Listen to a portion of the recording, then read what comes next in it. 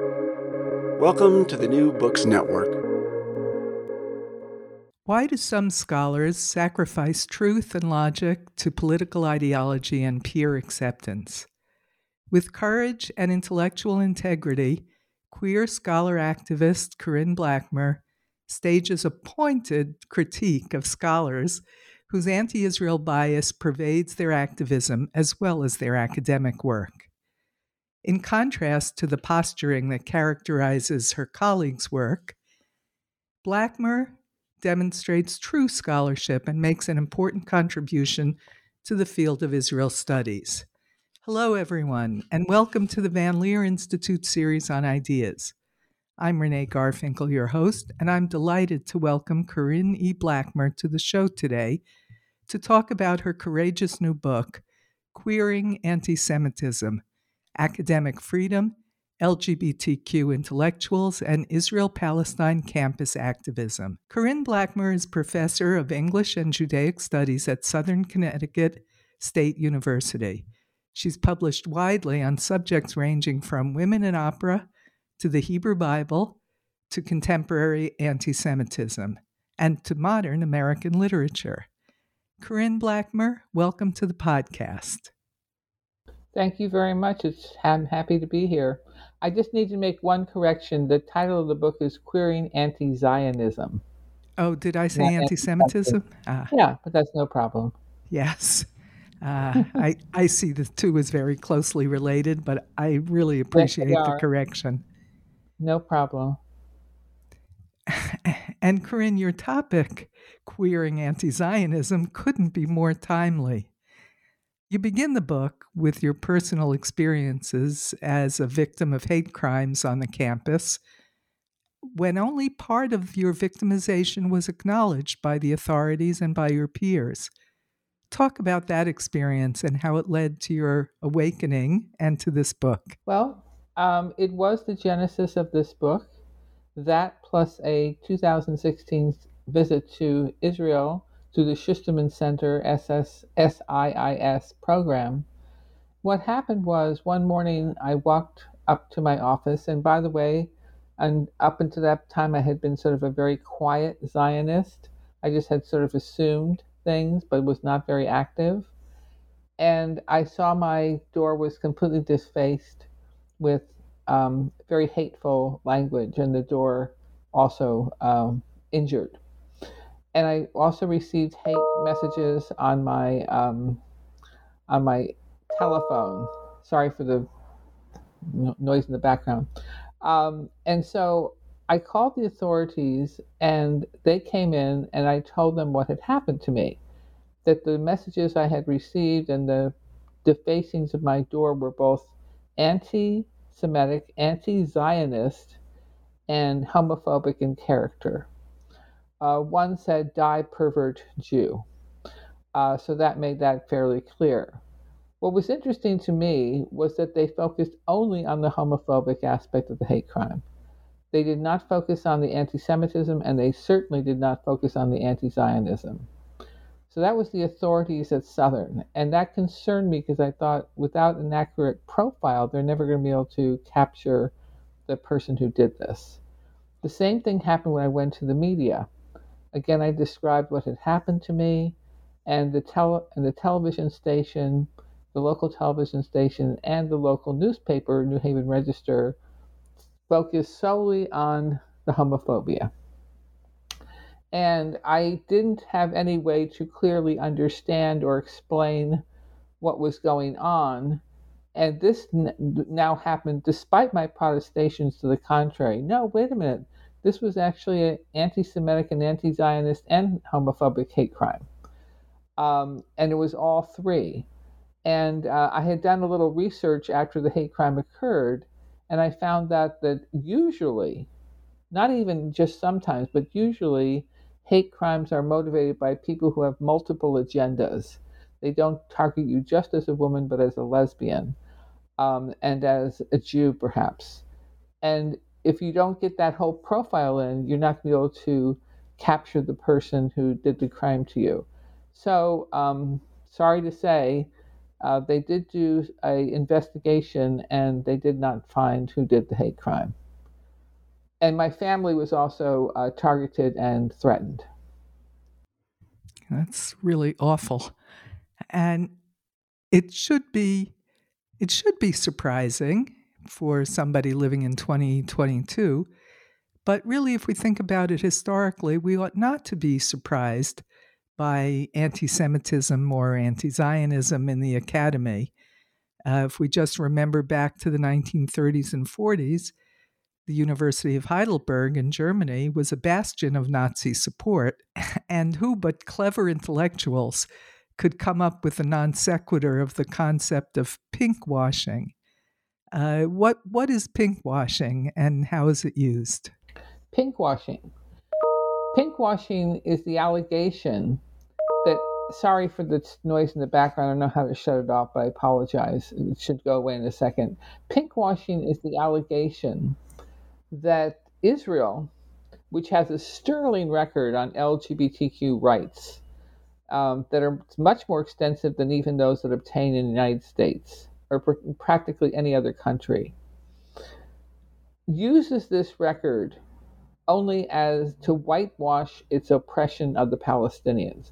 So it's a guise, it's an excuse. And some critics, particularly Jasper Puar, have taken this further to say that explicitly the Israeli government is only interested in gays and lesbians and their welfare to the extent that it can encourage them to become parents and therefore become part of the army of reproducers who reproduce enemies of the Palestinians.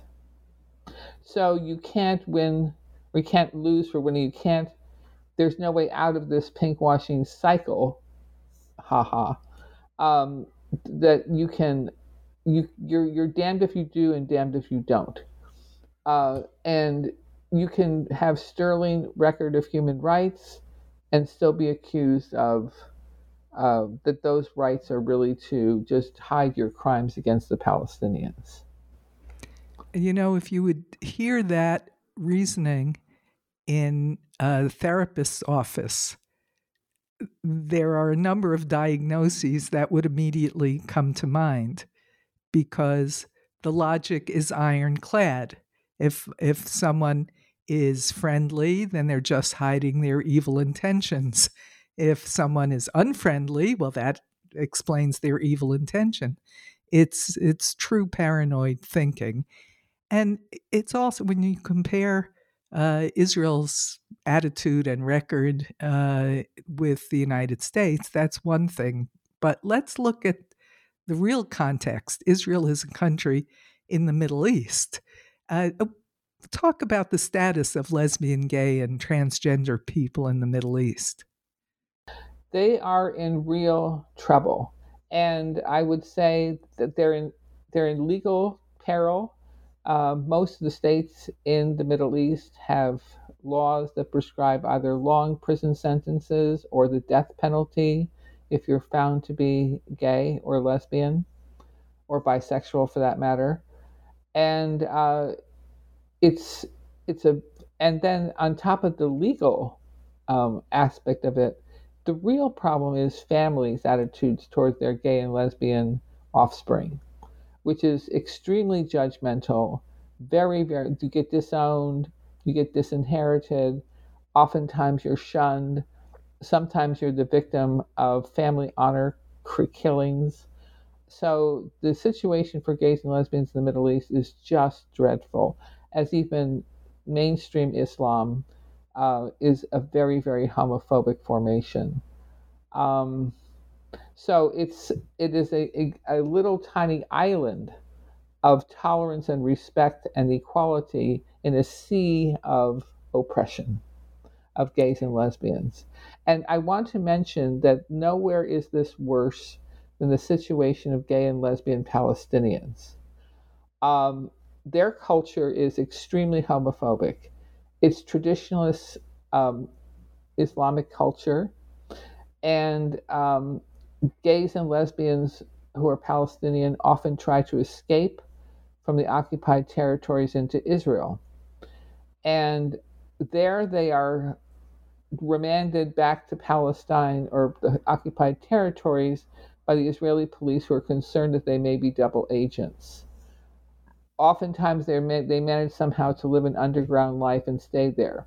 There was one case where a Palestinian man got a permit from the Israeli Supreme Court to live with his partner from Jenin. But mainly, they're kicked out of Israel. Then they go back to the occupied territories where they face dreadful situations, uh, mutilation, burning, some form of torture, killing, exclusion, and so forth, and accusations that they are um, collaborators with the Israelis.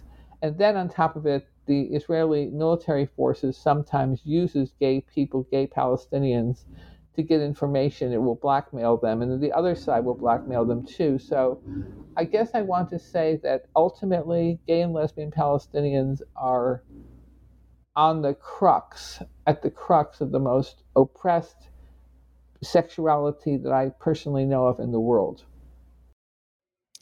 Just to be clear, are there any Middle Eastern Muslim states that provide full equality and human rights to religious, ethnic, and sexual minorities? No, no. Let's turn to the academics for a minute, because that picture is pretty grim. How do you understand the apparent mental indigestion that academics suffer from when they somehow can't recognize the complexity of life that most ordinary adults take for granted? That is, that most things are not either or, they're not black and white, and that countries, just like people, do some things that are good and others that are not. How do you explain it? Well, I think that the academy is having some general problems with ideological rigidity, and that Israel and Palestine are a subset of that larger problem that is growing worse even as we speak. But when we speak specifically of Israel, however, it really began with the 67 war, where Israel had a very dramatic military victory. And suddenly, the Jews were no longer the victims. The Palestinians became the victims. And within current leftist ideology, to be a victim or to be the loser or to be on the downside is automatically endows you with virtue and rightness. So the first aspect of this is the status of the victim. If you can claim that, then you are golden. The second aspect of this has to do with the anti Semitism of the left, which has been around for a long time. It was very bad during the Soviet period of the Soviet Union and the Durban Conference of the UN on Racism, which focused almost exclusively on Israel and was extremely anti Semitic. And it has borrowed all the tropes of Soviet anti Semitism. The Jews are world dominators, they're evil people, they can't be trusted, they're greedy, and so forth and so on, and they're conspiratorial. And so it borrowed that whole cloth. And so and the third strand of this is to some extent the work of a scholar who I address in the book called Angela Davis. Angela Davis is responsible, largely speaking, if not exclusively, for racializing the conflict between Israel and Palestine. So, and through her lens, the Palestinians are people of color, whereas the Israelis are white, not only white, but white supremacists. For anyone who has actually gone to Israel and spent, I don't know, 5 hours there, you would see how crazy this idea is. So it depends on ignorance. The Israelis, you have Beta Israelis from Africa, you have Mizrahi Jews from Middle East, and at this point, over half the Israeli Jewish population is not Caucasian or white. They are non-white people, and the Palestinians, from their point of view, are not any different from the Mizrahi Jews. So it's you have to engage in sort of certain troubled racialist politics. So those are these major uh, determinants. But finally, I want to mention what I'll call what's going on these days is the bandwagon effect. Departments are rigidly leftist, and you have busy professors who are overwhelmed in their own lives. Somebody comes to their door who's a hothead, who's really, and this is a minority of people in universities who are really committed to the issue of anti Zionism. And they bring a petition, say the Palestinians are being oppressed, you should really sign this. And they go, oh, okay, all right, I get it. And they don't. They don't understand the issues. They don't have time. They just go along because that's what everyone else is doing. We have this idea of the academy and professors as not should not be doing this because they have academic freedom and are responsible for this free and impartial inquiry into the truth. Unfortunately, that is not the case. It doesn't speak well about the character of intellectuals and academics that they just go along with it. But it seems like, in many ways, it's more than going along with the crowd. They have a lot at stake. You might have seen the television series The Chair. Talks about the dynamics and the intimidation. But when you analyze the writings of the scholars that you review, you see what emerges, for this reader at least, is that the really ancient tropes about Jewish demonization just rise to the top, that they're prominent, especially in Jasper Puar, the professor at Rutgers University. So are you saying that those writers are ignorant and uninformed about the history of anti-Semitism, or are they intentionally using the tools of historical persecution? In the case of Jasper Puar, it is hard to imagine someone who is a more conscious, determined, and rigid anti Semite and anti Zionist. Her anti Zionism is beyond question, but she's also merged very, very highly into anti Semitism as well. And what she has done very specifically in her work is a couple of things. She has revived big time the blood libel, the idea that Jews drink the blood of their Christian victims on Passover and other times, but just in general are bloody minded people who use Christians or other innocent non-Jewish people in this blood libel that she explores. She is not unconscious, and she's not simply doing a bandwagon effect. She is a leader in this cadre of people who are demonizing Israel. And as I explore in my book, it's not simply that her writings are biased. It's that they are composed of a deliberate screed of falsehoods. And you can see the state of academic publishing by noting that she passed peer review with prominent critics, including Judith Butler, and it was published by Duke University Press, which is supposedly a prominent and very respected and distinguished university press. So she, for one, is far from unconscious and bandwagon. She is a leader. The same is true of Judith Butler. The same is true of Sarah Schulman, another person I investigate. The same is true certainly of Dean Spade and Angela Davis. All of them are in pursuit of anti-Semitism and anti-Zionism as what they consider virtue. They want to see Israel disappear from the face of the planet. And then the world would be better off. Yes, according to them, the world would be better off without a Jewish state. Jewish state is the essence of evil, triple distilled. Remarkable. Yeah. Sad. Yeah. You mentioned the BDS movement and the Durban strategy before. the delegitimization and isolation of Israel, um, uh, well, that's reflected in all of the academics that you feature.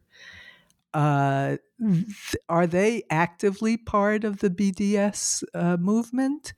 And could you tell us about how the narrative, the BDS narrative, keeps the Israel-Palestinian conflict alive? Right. They are all part of the BDS movement and actively promote this. And the BDS movement is basically a boycott movement. And for these critics who are all in the humanities, specifically English or women's studies, they have become it's become a way of isolating Israel. Uh, and it is a curious movement in as much as it has had almost no negative impact on Israel itself. Israel is a very well connected international hub of connections that are technological, cultural, and all other realms of society. Um, what the BDS movement is, in my opinion, is largely about American, and particularly American academic politics. And it is a way of isolating and demoralizing and demonizing people who support Israel within the academy. I'm saying that's its practical effects. It may have a larger agenda. For example, Judith Butler convinced a number of American academics not to have connections to Tel Aviv University because Tel Aviv University was somehow connected with the Israeli defense industry. Um, and she claimed that the BDS movement would not hurt individual scholars, but only people affiliated with their institutions. And that, of course, is a distinction without a difference. If you are a faculty member, I, for example, get travel funds. I'm a member of a university that has connections to Israel and other countries. It's impossible to make that distinction. So what she ends up doing is hurting individual faculty members. And so this is about the United States, and it's about the position of faculty, but also students at American universities who are targeted with this anti Zionism and anti Semitism rhetoric. And from what I hear, it's frightening and not very pleasant to be an undergraduate on some campuses. Yeah, I mean, That's down the true. street from me at Yale, it has whole sectors. What happened, that Jasper Puar is in part responsible for this, is that whole areas of study that you would think had nothing to do with Israel are taken over. So as the academy gets taken over, it also gets taken over, the student government gets taken over, and Jews feel more and more marginalized and excluded from student clubs, which say things like, if you're a Zionist, you can't join this club. Now, there have been a number of legal cases challenging this, but most people don't have the time. If you're an undergraduate, you're pretty busy and overwhelmed to go to law courts and complain about this sort of thing.